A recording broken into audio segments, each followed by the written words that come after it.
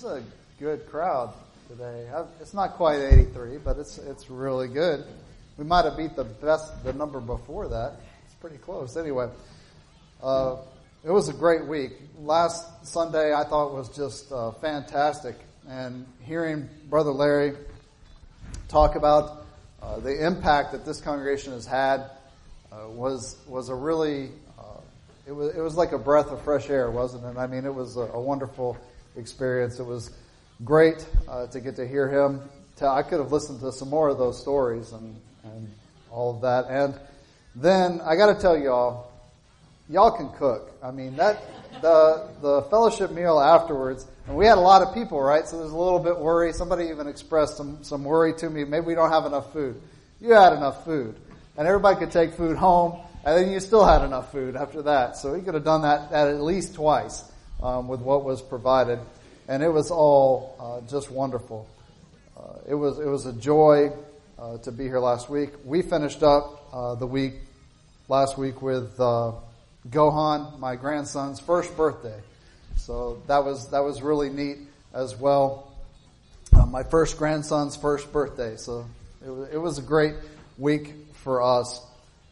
And I was thinking about all week, we had elections, and then I was thinking about Veterans Day, and then because Brother Larry came, and I think so much of him, Larry Acuff, he's just such a Christian warrior. He has been out there serving for so long, and that was kind of what was in my mind all week. I taught a devotional at East Ridge on Christian warriors last week, and that's what was going on in my mind. So I expanded those thoughts into this sermon of this idea of being a transformed Christian. Not just at our point of salvation, but taking it beyond that at salvation.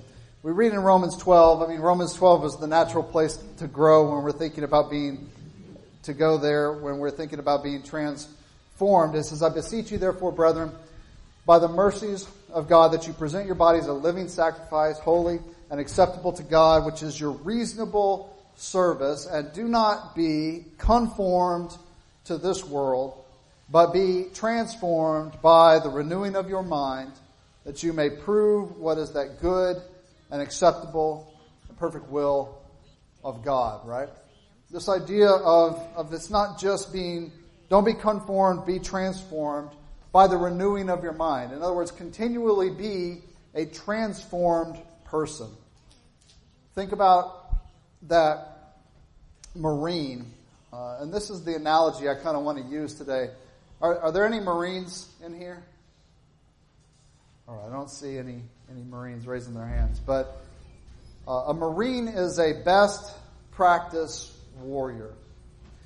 He is someone who is different than those that are around him. When Marine recruits are bussed into Paris Island to start their training, there's a sign at the front gate. It says, Paris Island, where the difference begins. And you can tell a Marine typically from those that are around him out in the world. He distinguishes himself in a lot of different ways, by his posture, by his respectfulness, his attitude, his battle readiness, his toughness. And I can tell you from experience that they'll say, once a Marine, always a Marine. And the reason I know this firsthand is that my father-in-law is a Marine. And to this day, he scares the living daylights out of me. I'll tell you what. Because he's different than those that are around him. He's a fully trained warrior.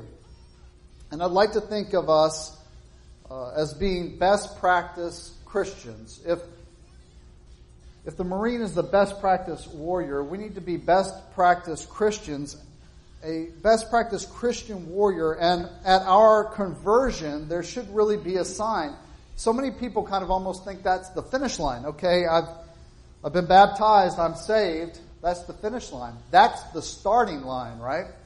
Salvation where the difference begins. That's when we are transformed, and now we're renewing our minds, and we're continually becoming that Christian warrior, right? We're considered a new creature, a baby in Christ. Well, babies grow up, right? And they become things. They learn, and they get better. And I want to look today at being a best practice, transformed Christian warrior. And so there are 6 points that I want to make quickly. I'm not going to dwell on all 6 for a long time. I know you say 6 points, you say, preacher, that's double what you're supposed to do 3. And that's double. So I'll spend half the time on each one. So it'll work out time-wise. But the first point I want to make is that the Christian warrior has an undiluted devotion to Jesus. You know, Paul tells us 1 Corinthians 11:1. He says, be imitators of me, but only as I'm an imitator of Christ, right? So we take a look at Paul and we see how he imitated Christ in his life, and that's how we are to imitate Paul. When you become a Christian, the symbolism there, one of the symbols is that you are now essentially married to Jesus, married to Christ. The church is the bride of Christ, right? And Ephesians 5:25, husbands are to love their wife just as Christ loved the church and gave his life for it, right? That's how we are to be. Husbands, we're supposed to love our wife that way, as much as Christ loved the church, so much that he laid down his life. Well, we have to be devoted to Christ. We have to have a calculated, deliberate attitude towards wanting to be like Jesus. That's a hard thing to do. It's a hard thing to keep in mind. I was thinking about this today as we were traveling here. After the tornado destroyed my office. There was a tornado, it landed on my office, completely obliterated it. I mean, there were whole walls in my office that were in a different county. And I was going through the rubble, and I saw a news crew coming up to interview us, to talk to us. And my mind raced. I'm like, what am I going to say? You know, and I went to, okay, I need to give people a good view of a Christian, right? So this is my chance to say something positive, right? So I'm in the rubble of my office sifting through all this stuff, and they come, you know how they do, news crews, how do you feel? You know, oh, I feel great, you know. No. So what I said was, God is good. God is good all the time, and this is just stuff, and it doesn't really matter. That's what I said.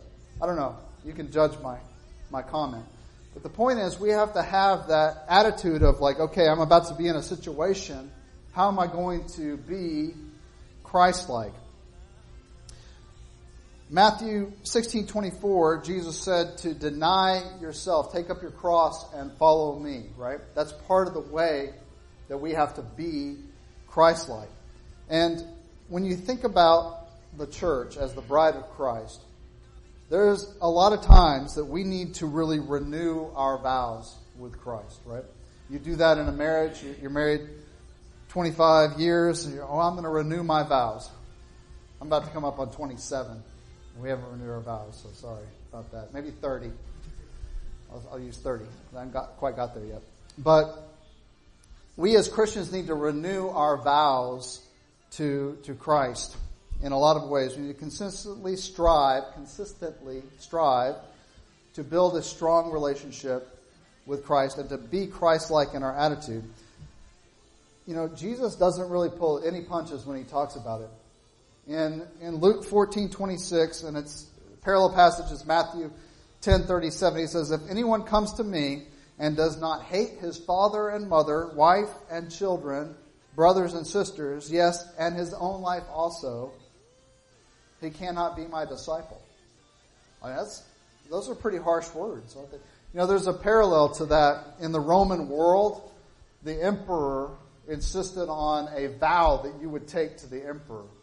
And that vow was worded very much like that. I believe that Jesus is really playing off of that vow in the Roman world. And the vow went something like this. It said, you have to place the emperor's life ahead of the life of your wife, your father, your mother, your children, and yourself. In other words, if somebody's going to kill the emperor, you're going to jump in front of that. It won't be a bullet, it'll be a sword, right? You're going to jump in front of that. That's the vow that you had to take as a Roman citizen in order to earn the ability to get a seal to buy and sell, those sorts of things. And Jesus is demanding that kind of commitment to him. He's not saying you actually have to literally, I hate my mother and my father and my children and my wife. He's saying, compared to how you love Christ, that's what it looks like. You have to put Christ first. And sometimes we have to make those decisions in our lives. Sometimes our family is not supportive of our walk with Christ, and we have to put Christ first. And I know some of you in this room have certainly had to make that decision, and it's difficult.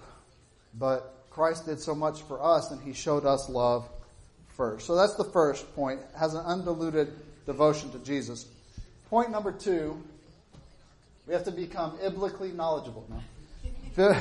It's cut off a little bit. Biblically knowledgeable. We have to gain an understanding of the Bible. You know, the Marine, he learns his weapon. He says, this is my rifle. There are many like it, but this one is mine. The Marine is expected to be able to take that apart and put it back together blindfolded.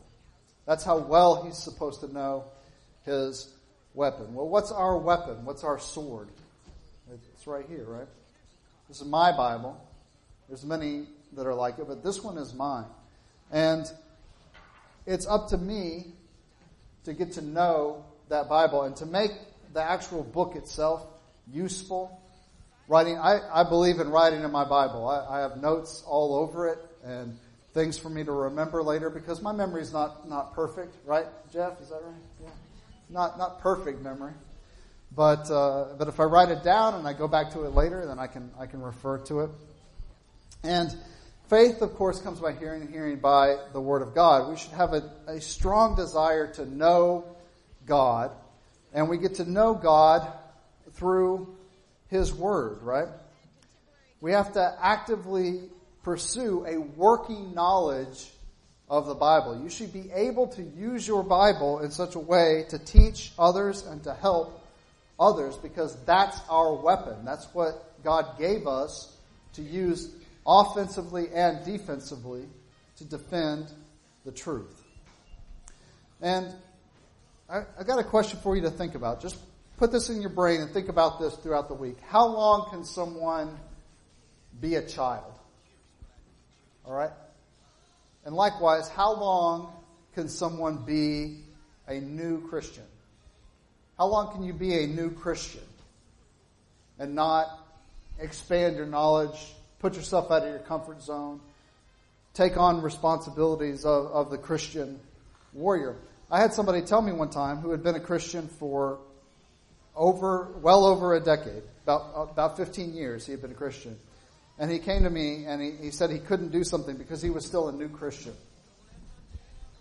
I mean, how long can you be a new Christian? You've got to be able to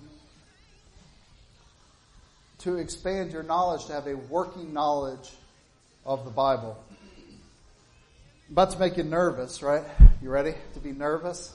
It's okay, I'm not going to actually do it. But what if I said, okay, pop quiz today.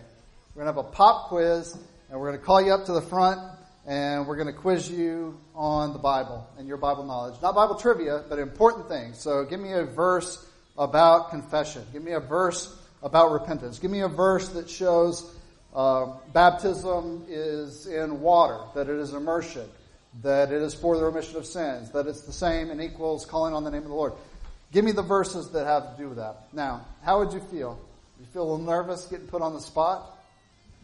I would, right?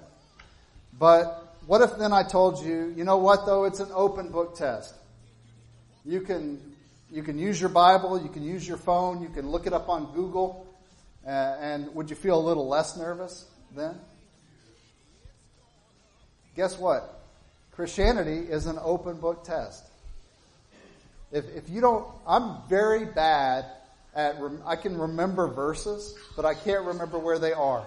It's hard for me to remember the citation a lot of times. So a lot of times on my notes, I'll have the citation so that I can remember the verse, right? And that's just how my brain works, right? But I have an open book test. I'm able to write it down in my notes. And that's how it's okay to have study aids.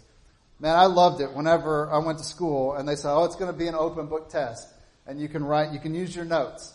Oh man, I saw a teacher one time, you have 1 page of notes. Well, what do? You write really tiny on that page. On the margins, I got to use the back, right? But Christianity's like that. We have an open book test. And, make notes, make cheat sheets in your Bible that help you remember where things are, remember the logical way to make the points, and that help you teach other people the truth and reinforce it in your life as well. You don't have to have it all memorized. It's always impressive when a preacher gets up, right, and he has no notes and he has maybe he waves his Bible around, right, but he never even opens it because he just has it all memorized. It's impressive, but it's not necessary. You don't have to have it memorized that much. Now, it's great to have the word written on your heart, and it's great to memorize it.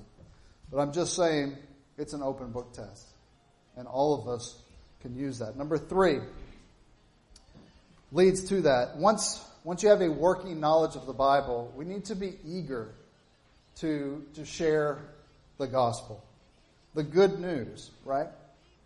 It's not bad news. It's good news. We like to share good news, right? Anybody ever come up to you and say, oh, well, I've got good news and bad news. Which do you want first? I always take the bad news first because I want to be cheered up at the end and get the good news. So that's how the gospel is. The bad news is we're lost without Christ. The good news is Christ came and died for our sins. Obedient faith is something that people recognize in your life. I had a friend, I won't say where or who, but he was in construction. He was a Christian. And he told me he had to go off on, and I may have told you this story before, but it really sat in my mind for a long time. He had to go off with a construction crew for 6 or 7 weeks. And I said, well, wow, when he got back, he said, that must have been a difficult environment for you to be in as a Christian. And he said something along the lines of, oh, not really. I don't think anybody even knew I was a Christian. Well, he kind of told him on himself.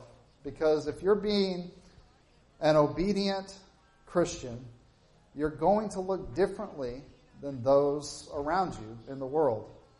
Your language is going to be different. Your behavior is going to be different. It's the same with Marines. Like I said, you can tell a Marine by their posture, by their respectfulness, by their attitude, by their battle readiness.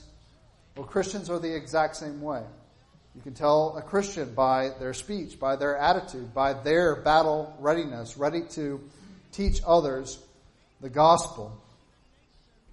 Paul says it's in 1 Corinthians 15 where he declares unto them, he said, I declare unto you the gospel, which I preached unto you before, right? And wherein that you stand. You're saying, look, I'm going to tell you the gospel again because I've already told you it before, and that's what you're supposed to be standing on. It's not a different gospel. I'm not going to have some new revelation today that's going to surprise you and that's changed my life. I never heard that before. We should study our Bible and teach others the gospel. I know that's not a new concept to you, but I want to encourage you to do that just as Paul did in 1 Corinthians chapter 15 and verse 1 through 4. He declares unto them the gospel, and that's the death, burial, and resurrection of Jesus. That's the good news. And we should be eager to teach others that truth. So that's number 3. Number 4 is we need to acknowledge that it is God who directs our life. Now, think about that for a second. The scriptures reveal to us, it says that thy word is a lamp unto my feet, a light unto my path, right? So the Bible is there to teach us, to reveal to us our path so that our foot doesn't stumble, right? If you're walking in the dark, yeah, I remember at camp one time, I'm going to tell on myself. Camp one time, I went to the devotional, Bible camp, of course, and I forgot my Bible. Well, you got an extra, I don't know, sticker or something if you had your Bible. So I was panicking. I forgot my Bible. I'm going to run back to my cabin, grab my Bible. I'm going to run back to the Devo before it starts. That was my plan. So I ran back to the cabin and I grabbed my Bible. I have my Bible, my flashlight, and I'm trying to run. I'm looking at the path, and I was running, and I ran smack into a fence. I mean, like a chain link fence. Had fence marks on my face and my head. I wasn't quite as bald back then, but I had fence marks on my face. It looked a little silly when I finally did get there, and it didn't feel too good either. But what was the problem? I was running ahead of my light, right? And I didn't notice the chain link fence. Also, I'm really clumsy, and it's not surprising that I did this. But anyway, in success, whenever we are successful in something, anything, we tend to pat ourselves on the back. We tend to feel pretty good whenever we're successful in anything. Successful in business, successful in life, successful in teaching the gospel, anything. What do we feel? We feel pretty good about it, don't we? Man, I really did a good job. I'm very guilty of this. Or in the early days of House to House, I really needed to learn this lesson right here.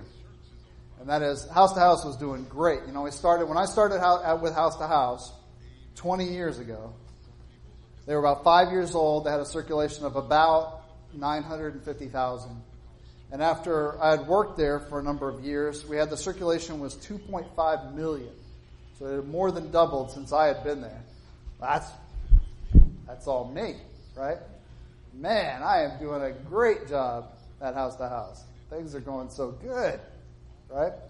And then the post office called us, and they revoked our permit, which is how you mail it out through nonprofit permit.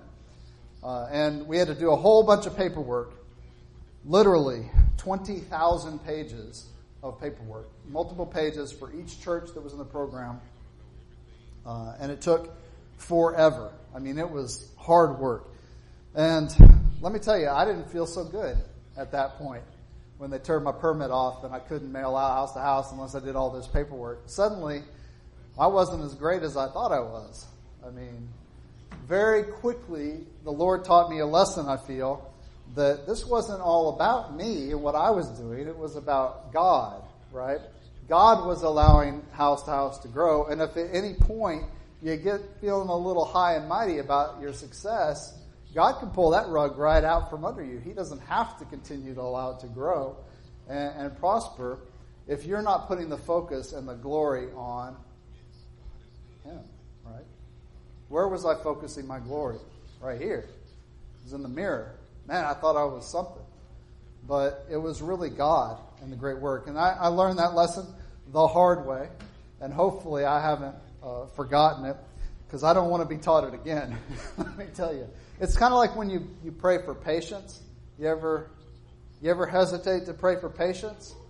Because, you know, God's not a genie. He's not He doesn't have a magic wand. He's like, bing, you have patience. That's not how that works. If you pray for patience, you're going to be taught patience, right? It can be difficult. That's a difficult lesson to learn. So sometimes we pray for things and they're going to happen, but not the way you necessarily think. Likewise, when we go through difficult times, when things do not go the way that we think they should go, we don't blame ourselves then, right? That's when we blame God. We get angry with God, right? So when things are going good, it's all me. When things go bad, God's not taking care of me. He's not doing what he needs to do, right? God is directing the path of our life. All right? And it's up to us how we react to the things going on around us.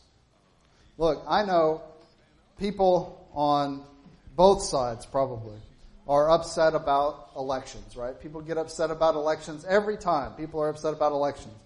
And depending on who wins, that side says the exact same thing the other side said when they won or lost.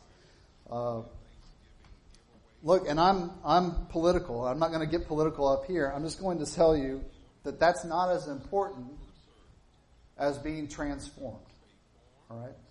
When you get drugged down by things that are going on in the government, things that are going on in our elections, and look, I get caught up in that stuff too.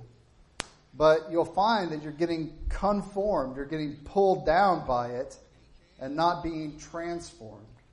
It doesn't matter, ultimately, what happens in our country. I love our country. I love America. I do. I believe in its founding principles. I believe in the Constitution. I believe in our government. All right? But if things go badly in our government, that's not a cause for me to lose my faith. That's not a cause for me to not live a transformed life, no matter what laws or what's going on around me. Because the world is bigger than America, too. Not everybody has the benefits of the freedoms of speech and religion that we have in this country.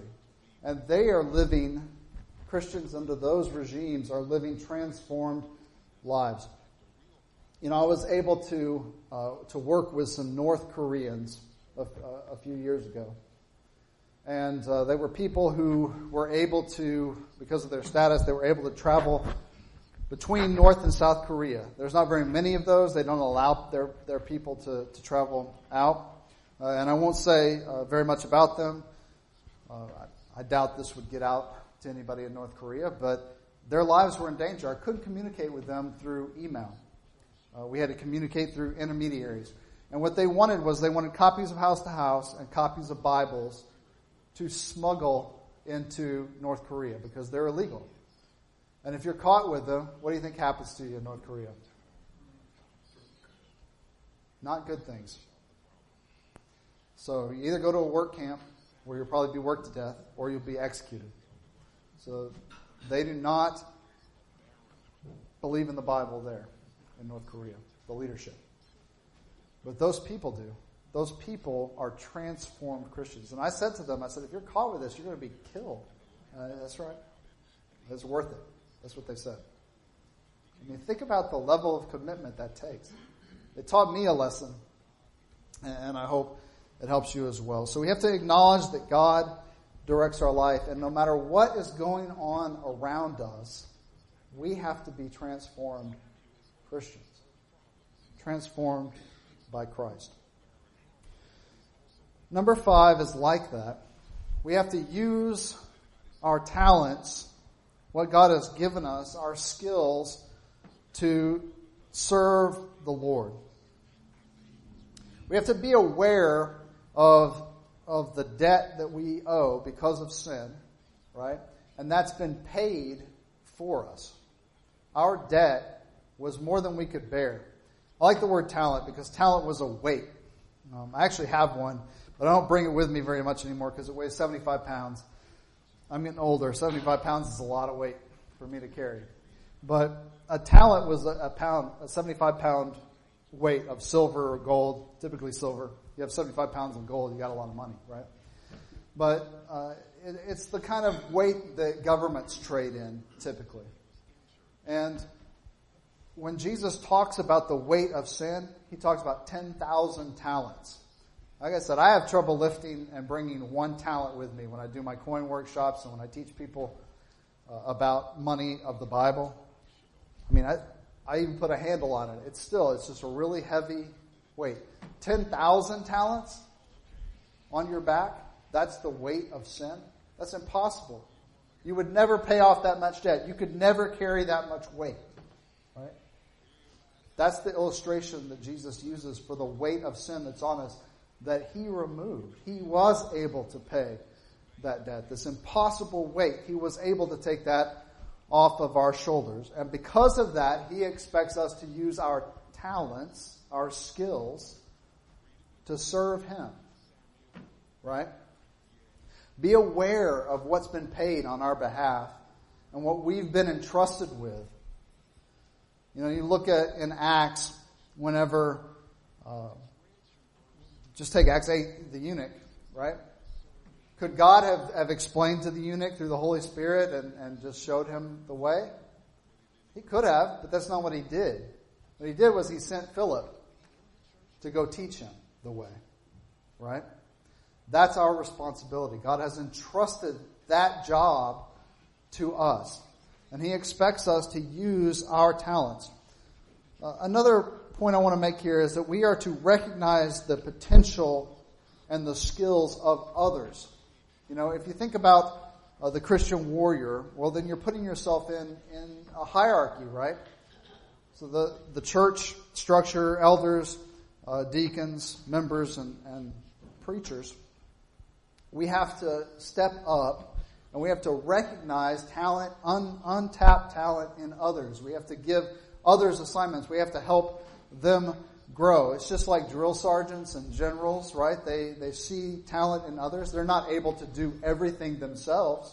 We have to all work together to accomplish that. Paul talks about it in Ephesians 4. He's talking about the body. But verses 11 through 16, and he gave some to be apostles, prophets, evangelists, shepherds, teachers, to equip the saints for the work of ministry, for building up the body of Christ, until we all attain to the unity of the faith and of the knowledge of the Son of God, to mature manhood. That's what we're talking about. We're maturing as Christian warriors, so that we may no longer be children tossed to and fro by the waves and carried about by every wind of doctrine. Right? That sounds like the world today, right? We talked about it in Bible class. Tossed around by the waves. Whatever's popular, whatever people are talking about right now, we're going to be carried along by that wave, right? Whatever wind of doctrine, whatever somebody's come up with that's new, and oh, that's exciting.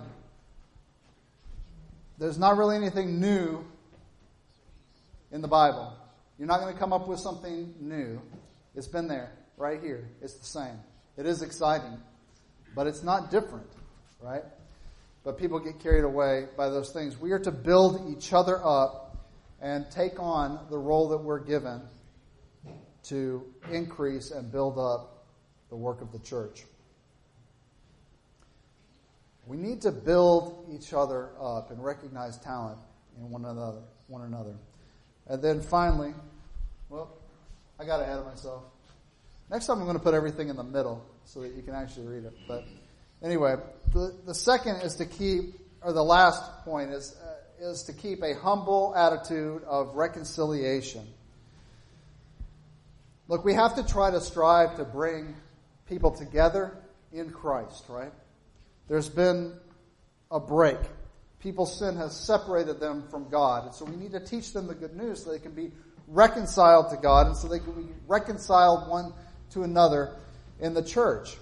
It starts with ourselves and having the right attitude as we go out into the world. A humble attitude, realizing that we didn't save ourselves. Jesus saved us. God saved us by sending His Son. Then we also need to pray for our enemies and seek ways to do good to those who would do evil to us.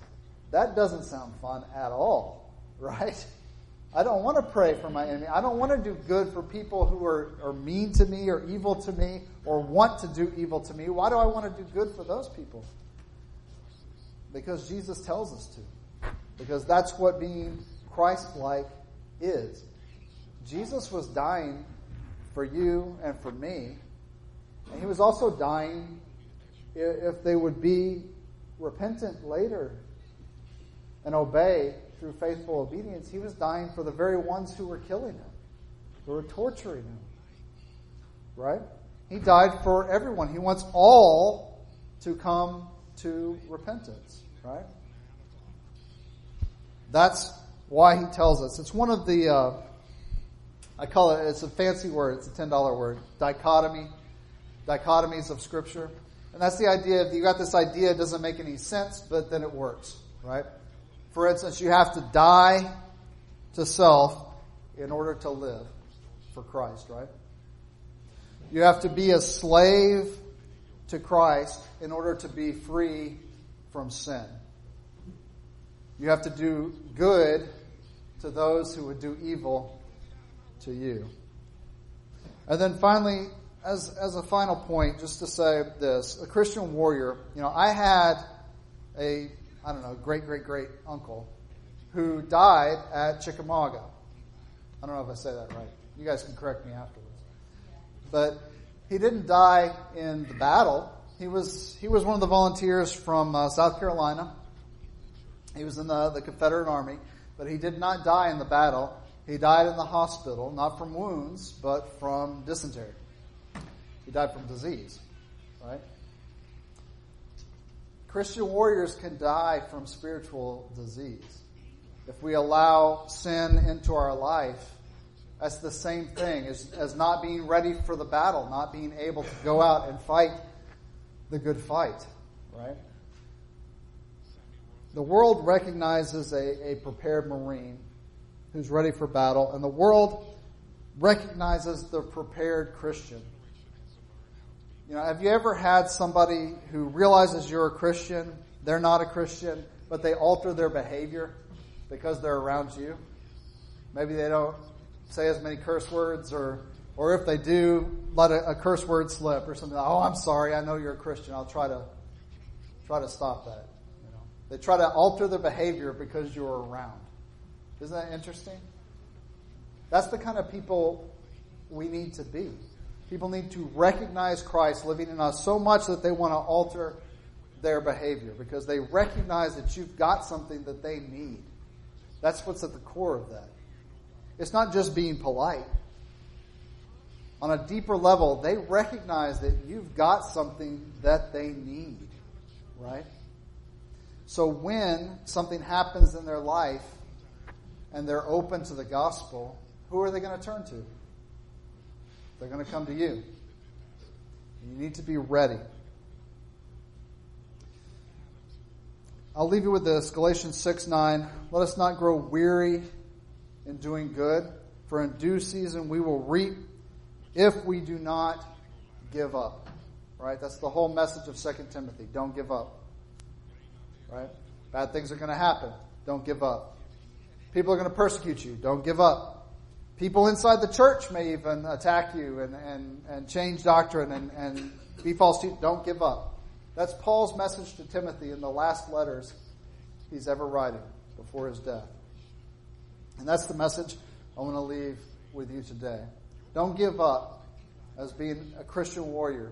Continue to be transformed by the gospel and what God and Christ has done for us.